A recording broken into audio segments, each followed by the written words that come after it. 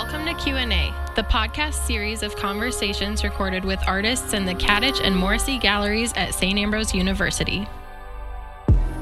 Andrew Huot operates the Big River Bindery, formerly of Davenport, and now in the Atlanta region of Norcross, Georgia. We spoke with Andrew about his show in the Catich Gallery called Bridges, a selection of prints from the Midwest chapter of the Guild of Book Workers.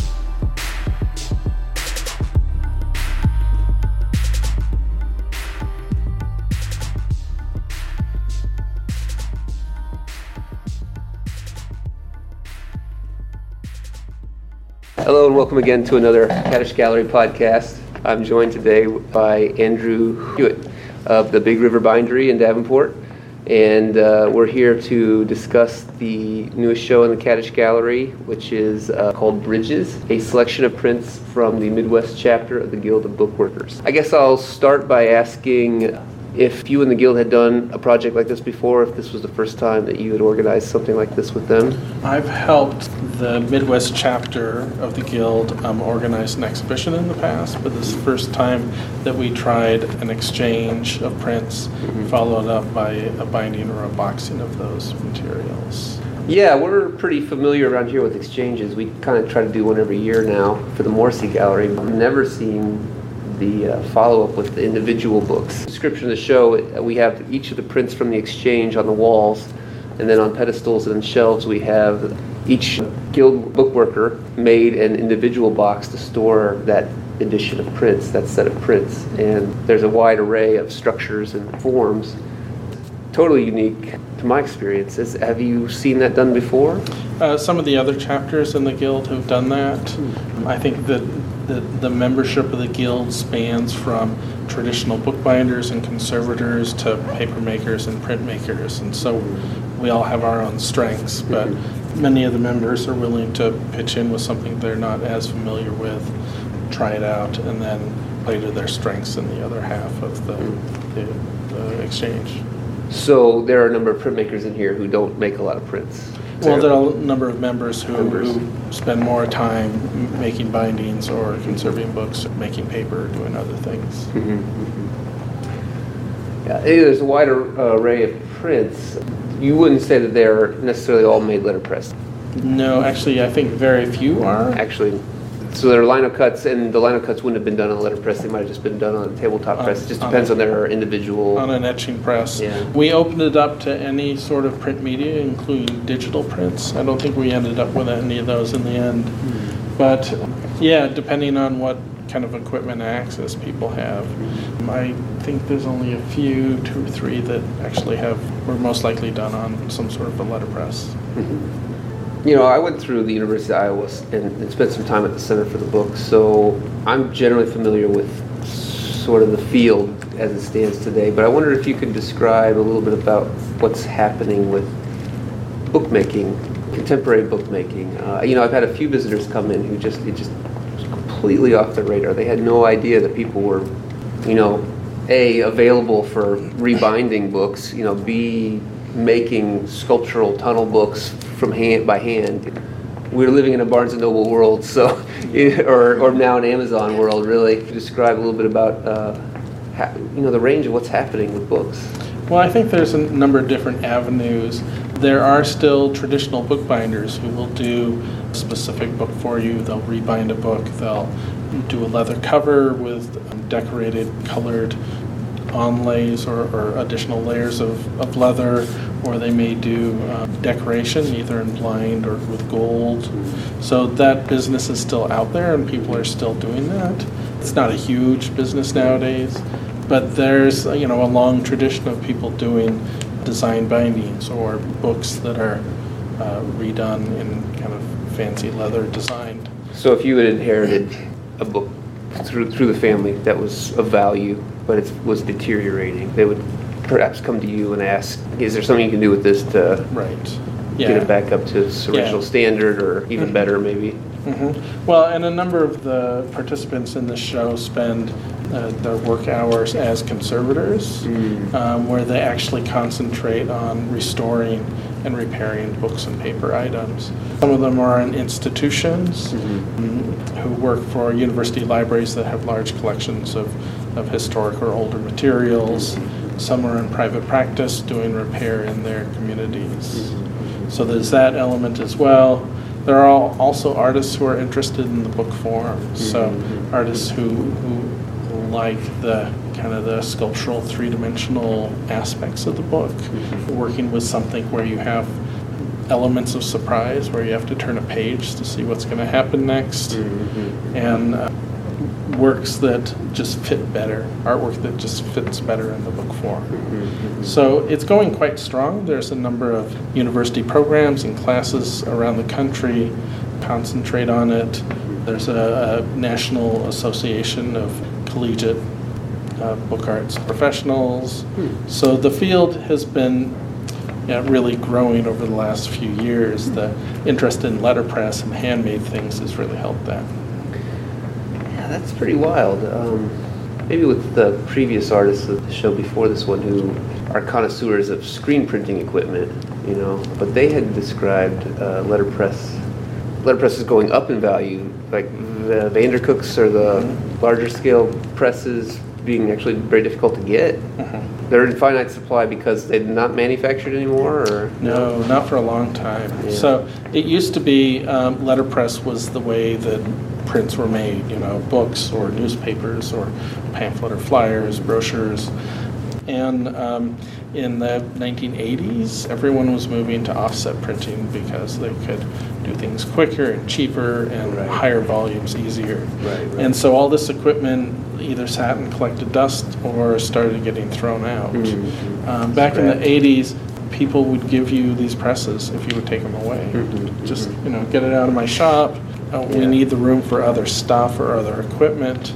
And it really wasn't until the mid-90s when kind of the advent of Martha Stewart and the handmade was really coming back, and there was a lot of interest. DIY, So she was really interested in kind of higher-end invitations and programs and items, and really embraced letterpress. So nowadays it's a process that's used for high-end wedding invitations or specialty business cards or things like that. And they stopped making this stuff in the 50s and 60s, and there's just not much left around. But there are ways around at least the loss of type, right? I mean, I guess with the polymer plates. So it used to be that there were typecasters, so firms and individuals who would make sets or fonts of type for you to print with. And then eventually you'd either return it to recycle it or kind of would save it for the time that you need that again. There still are a few typecasters still around, less than half a dozen maybe, who are doing it on a regular basis. But since the 90s, that's specific equipment. You have to have a really big heavy equipment with hot lead squirting around. But there are photosensitive plastics out there that work really great. You're able to get a three-dimensional matrice or plate that you could then print from. It allows you to do kind of more free-form setting of type and image that you can then reproduce quite easily. I spent a semester setting type for poems for a book, and it was incredibly tedious. I listened to many podcasts doing it, so in some ways it was fun, and time spent was a luxury in graduate school, right? But the ability to set the type with little slivers of lead versus just arranging it on the computer, and then I guess sending it away for the polymer, or if you have your own printer to just click print and get that plate exactly as you want it, that's quite a bit different, isn't it? Yeah, but I think there's something interesting about spending that much time with a piece of text and really kind of embracing it. Really slows you down, and I think you get a different appreciation of that text having to set it letter by letter and arrange it by hand. Yeah, especially poetry. I think it really makes a lot of sense with poetry to really ruminate over those words.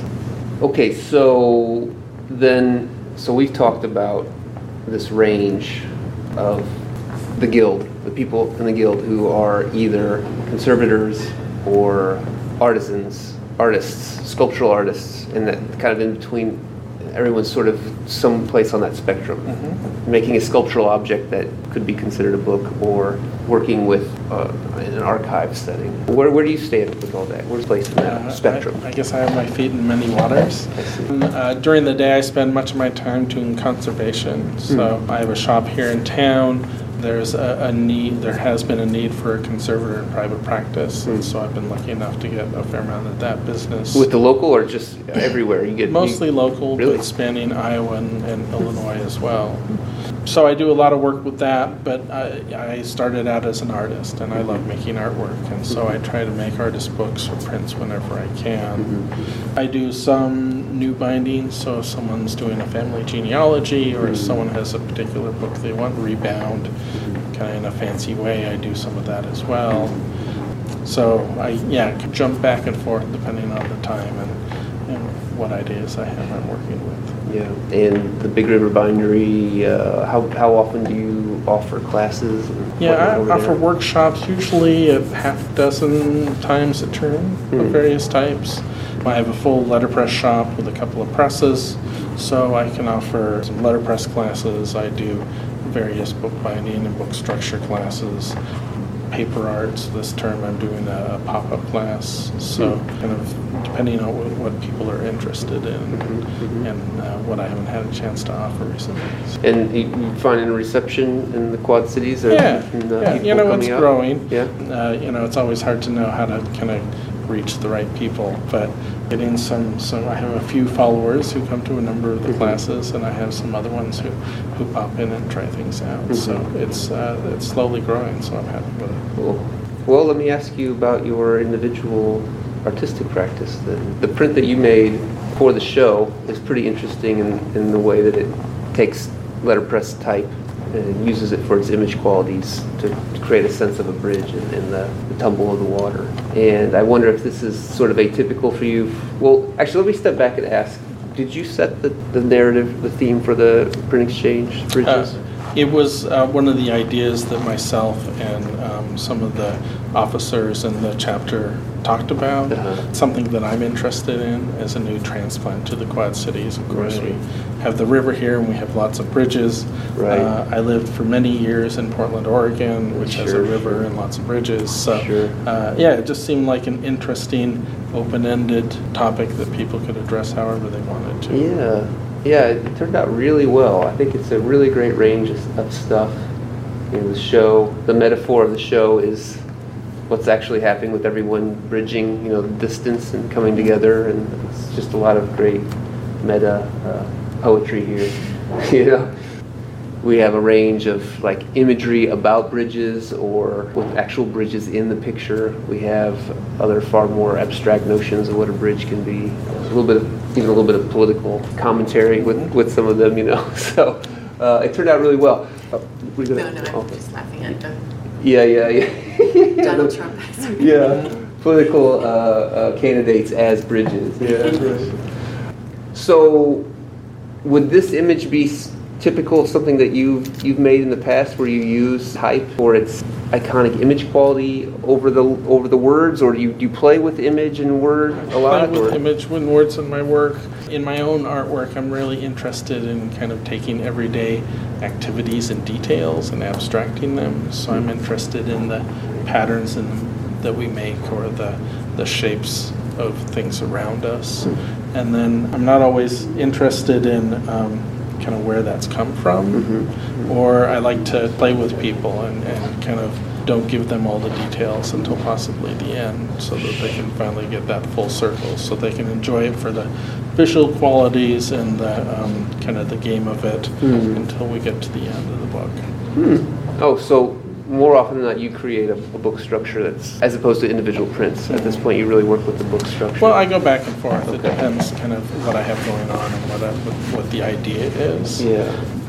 And I think thinking of the bridges here in town, I just looked at all the arches and started thinking of some of the wood type that I had around the shop and some of the shapes that it has, and it just seemed to be kind of a perfect fit.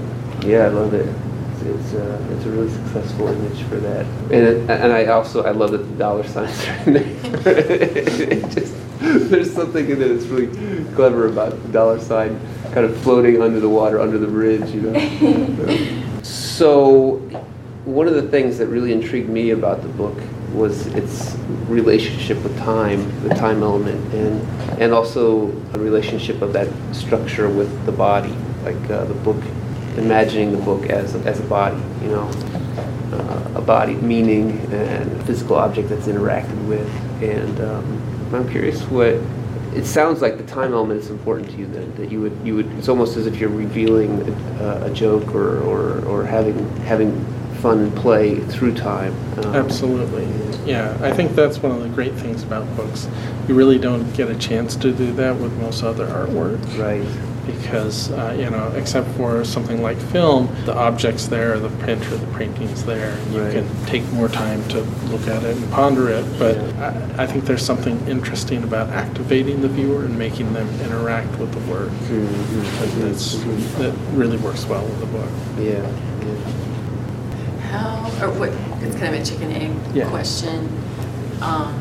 What tends to come first? Do you think of a structure and then develop the narrative around that, or is it? I think it goes back and forth. When I'm coming up with a new idea, I'm usually playing with both at the same time.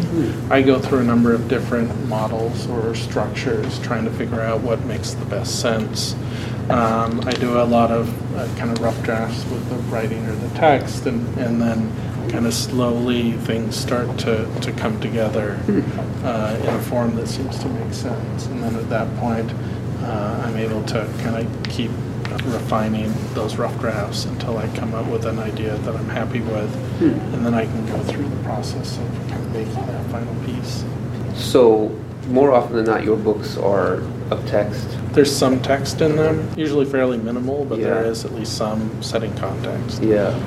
And not so much printed images or... It depends, again, on the, you know, again, I love working with line and shape and pattern, and so that's a lot of the imagery.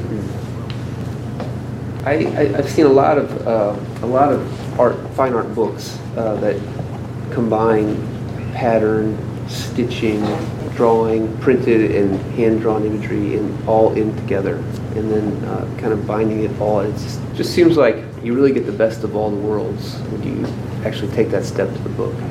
From my experience, it was not until grad school that I was given the opportunity to even think about, you know, you could make your own book, and what would you do when you make your own book? So I'm really interested to see as these programs are, and you know, St. Ambrose has a great printmaking and bookmaking program here, degree, even a major in the book, right?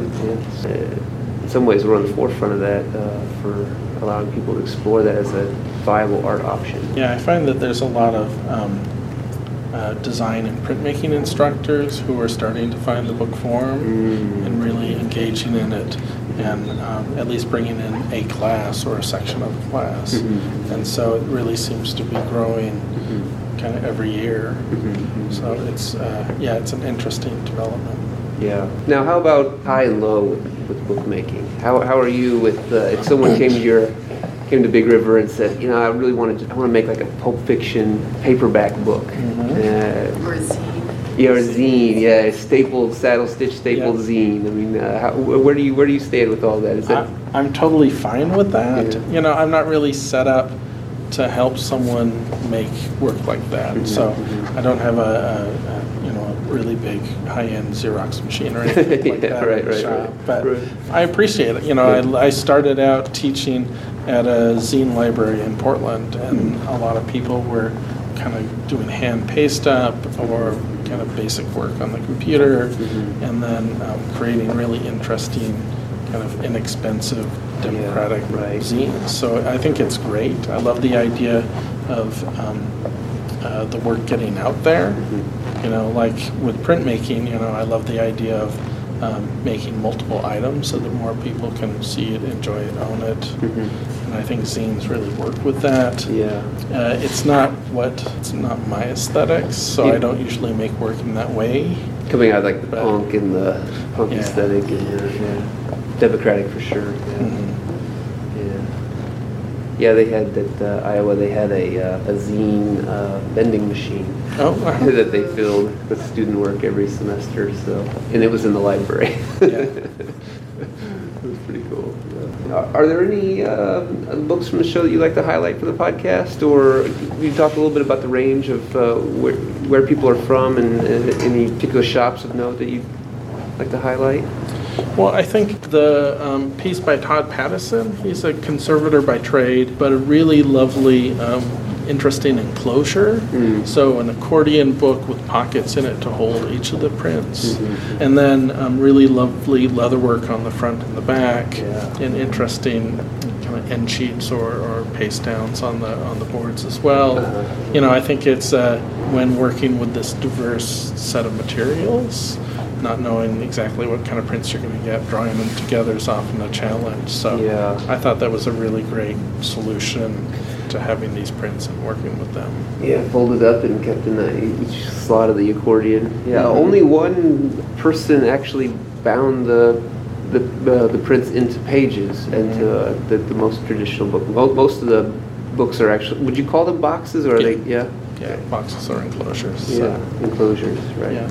I also love the piece by Andrea Peterson. She's a paper maker, a hand paper maker by trade in Indiana, and she essentially made it a wrapper or an enclosure that actually has the form of a bridge that you can pull up. Yeah, that is incredible. So now, do you have insight into this, the paper that she made that also shows up in another artist's print? It has the look of a moonscape, but what I hear is that was actually done in the pulp itself. Right. So one of the things you can do with paper making is you can use screens, so silk screens and other ways of stenciling areas. So what she did is she started with a base layer of paper that was black, and then while everything was still wet, she was able to apply the white pulp on top of the surface. And so once it dries, it's all paper pulp. Oh, so there's a digital image of a moonscape in the stencil. Or a photographic image. Yeah. Photographic image exposed on a screen. I believe so, yeah. And she's actually squeegeeing white pulp over the black paper. I think she's just sprayed it. But sprayed it. Yeah. So you can really dilute pulp down, making it easier to spray through screens. Spray through the screen. Yeah. Interesting. So the paper, the sheet would have had to have been, when it wasn't pressed at all, it was still just sort of on. Right, so all this happens before the paper gets pressed and the water gets drawn out and it gets dry. It's going to be very delicate work to make that happen. I'd love to see that happen. Yeah, it's she does really amazing kind of papers with all sorts of layering and different colors. So, yeah, it's a great technique. Cool. We've got a few more minutes. Let's see. Emily Martin from the Center for the Book. She created probably the most visually traditional sculptural object of the show. Would you be able to describe what's happening there? I think it's called a tunnel book. Yeah, so the exhibit includes not only the prints in the boxes, but an additional piece of artwork by all the participating artists. And her extra piece of artwork was a tunnel book that she recently did at a residency in Florida. So a tunnel book has multiple layers with different sized openings that you can look through or look into, much like scrims on a stage set that go back.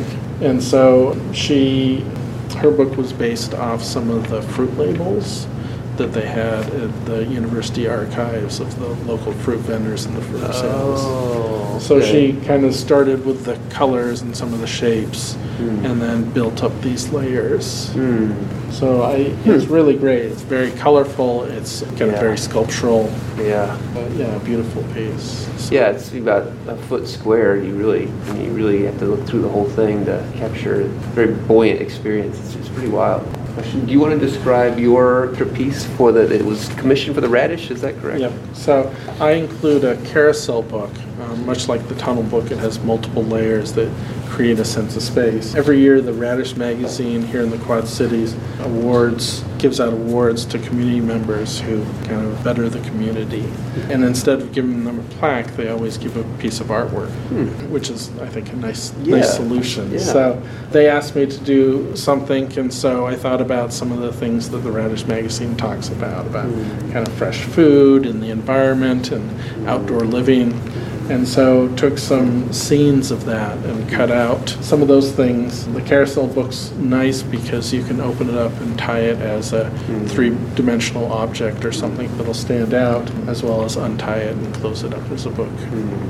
And so what makes the carousel work as opposed to just opening a book and having it wrap around itself? Well, carousel books are all based on accordion fold pages or concertina fold paper.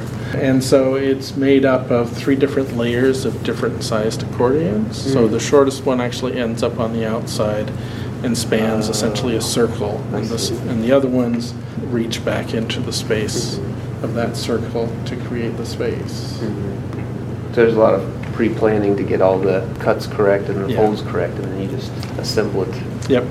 So mine just works with some simple silhouettes of different colors, but other carousel books often work with text and imagery.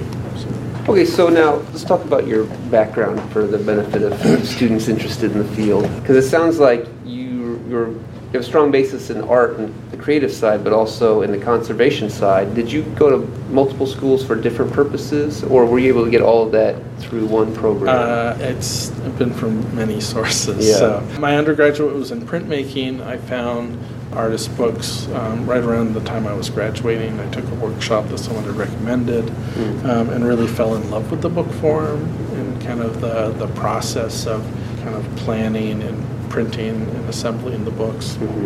Continued to take some community classes in bookbinding and book arts, learning a variety of different structures and ways of working. It wasn't too long that I'd been taking classes and making books that all my friends and relatives heard that I'd been working with books, and then suddenly all the family Bibles and cookbooks started showing up, and they said, "Can you fix this for me?" So that led me towards conservation, where I started learning about different ways of repairing works. I spent some time working for some private shops that do book repair, learning some of their techniques, and then kind of continued on with that interest as well. So studying the... So you really had to do that through a mentorship sort of direction as opposed to Well, that's the way program. I did it, yeah. So, and then I continued to take classes and workshops wherever I could, usually shorter ones, and then eventually started working at libraries in their conservation labs, and just kind of kept building up that end of it. My master's is actually an MFA in book arts, so I don't have a conservation degree, but I had internships and worked at a variety of different libraries over the years, so I kind of built that up. Right. Yeah, my limited knowledge of conservation comes through on-the-job training at a museum, and the person who trained me, most of what he learned from Illinois, a place in Illinois that does a lot of... Carbondale. It used to be. Yeah, what's Mount? No, it's Normal has a program of... It was a small... A program that it's teaches like Yeah, there's a place called the Campbell Center maybe that's for Historic and Preservation Studies. Would you know where that's at? It's in Mount Carroll, Mount Carroll, Illinois. that's it, So it's just an hour north of us on the river. Okay. Or just off the river. And they offer short workshops to people interested in preservation and conservation. So not only do they cover works of working with paper and books, but they have classes on how to conserve and preserve gravestones and windows and all sorts of crazy stuff. They do a lot of classes with mount making and museum studies related things. So. Yeah, I think he'd gone there a couple times through professional development grants. He came up through the business in a similar way to you, teaching himself and then finding a little bit more specific information is difficult. It doesn't seem like, I mean, when he was training 30 years ago, it was probably more limited. Yeah, nowadays a lot of people are, I think a lot of the conservators are going through university programs, so there are a few in the States. Would you want to list some of the best ones? I'm not sure which one's the best. But ones that they all have their own strengths. Yeah, NYU has a program in art conservation, University of Buffalo, Winterthur, University of Delaware. And I think that's the 3. I may be missing one. Mm-hmm. Yeah, so right now those are the ones, those are great programs to get into, but they're highly competitive. They only take 10 students a year, and they're required to have a lot of pre-program internships and training. So it's if you can get there, it's great, but it's hard to get into that program. Right. And if we're talking about conservation, what would be the best lead to that program as an undergrad? Well, I think chemistry and art Yeah. for any art conservation, knowing the history of art and the materials that make it, and then knowing the chemistry of how things degrade and how to care for them. So, all those programs, I think, require that you have at least some organic chemistry as well as some art history. These are open to questions. If you have anything you'd like to ask about the show, feel free. All right, well, unless you guys have any more. I was curious what your thoughts were on the piece behind you, the one that's done on fabric, because I guess if we're talking, you mentioned the matrix, so we're looking for essentially when you're doing an addition, they all have to look exactly the same. Right. But I think the many processes that make up that, you can't always put a stitch in the exact same place, or the dye lots of the thread change or what have you. So what are your thoughts on that? Sort of, where do you draw the line where that can't happen because it doesn't fulfill your personal aesthetics or what have you? So I'm much more interested in making multiples. That's kind of what I'm used to in my background, and it's just the way that I like to make work. But I studied for a number of years with an artist who makes one-of-a-kind books. He's happy with that. So he draws and paints all the individual pages, binds them, and it's just a single item. So, yeah, I think it's an interesting way of working. I think that, again, with my personal ideas, it's a single item, so it's hard to share that with a wider audience. It then gets much more expensive. I'm able kind of to distribute the price over a number of pieces, making it more affordable. But I think that there's definitely materials and ways of working that you can't do as a multiple easily or have it make sense. So I appreciate people who are able to kind of have the persistence and thought to make one-of-a-kinds. That's a great point. I'd like to explore a little more of the idea of affordability with multiples. Certainly that's the case with prints, that printmakers or artists that come to printmaking to get that multiple are looking to have a more affordable option in comparison to things that they may spend a year on or whatever and want to sell for the salary of working for a year. So if you create an edition in your practice, what sizes are you usually looking at for your edition, and what kind of price ranges do your books fall under? It depends on, again, the time that it takes to do it as well as the materials I use. Nowadays, most of my work is done letterpress or relief printed, and then usually bound by hand in some way. So with those things, I usually keep my editions between 20 and 50. Eventually you run out of room storing all the parts. Waiting for someone to ask you to bind another one. So you won't actually put the thing together. You'll plan the piece out, you'll construct it, a few, maybe or one, from the parts based on the planning, so you have the model set, and then you wait for an order. Well, I usually do them in sets of 5 or 10, depending on how complicated they are. Again, you don't want to spend all your time kind of working on these things and have them collect dust. So. But once you're letterpressing a page, you might as well do the whole edition. Right. So anything that's going to be hard to duplicate, then I'll go ahead and do that procedure as part of the initial process. Once I've distributed type, I don't want to try and set it back up again. Do that when I get it. But I have worked in other ways. So I've done some digitally printed books. I've done some offset printed books. For a while I had access to some offset presses, and so I would do editions of 100, because really once you've put all that initial time in, printing between 50 and 100 is only an extra 10 or 15 minutes a run. Sure. Might as well take that stuff back with you. Right. And so then an offset book is going to be much cheaper than something that I've spent more time and more effort So tell me again, what are the range of your prices currently? Well, they range between kind of $35 on the low end and $500 on the high end. Well, that's great.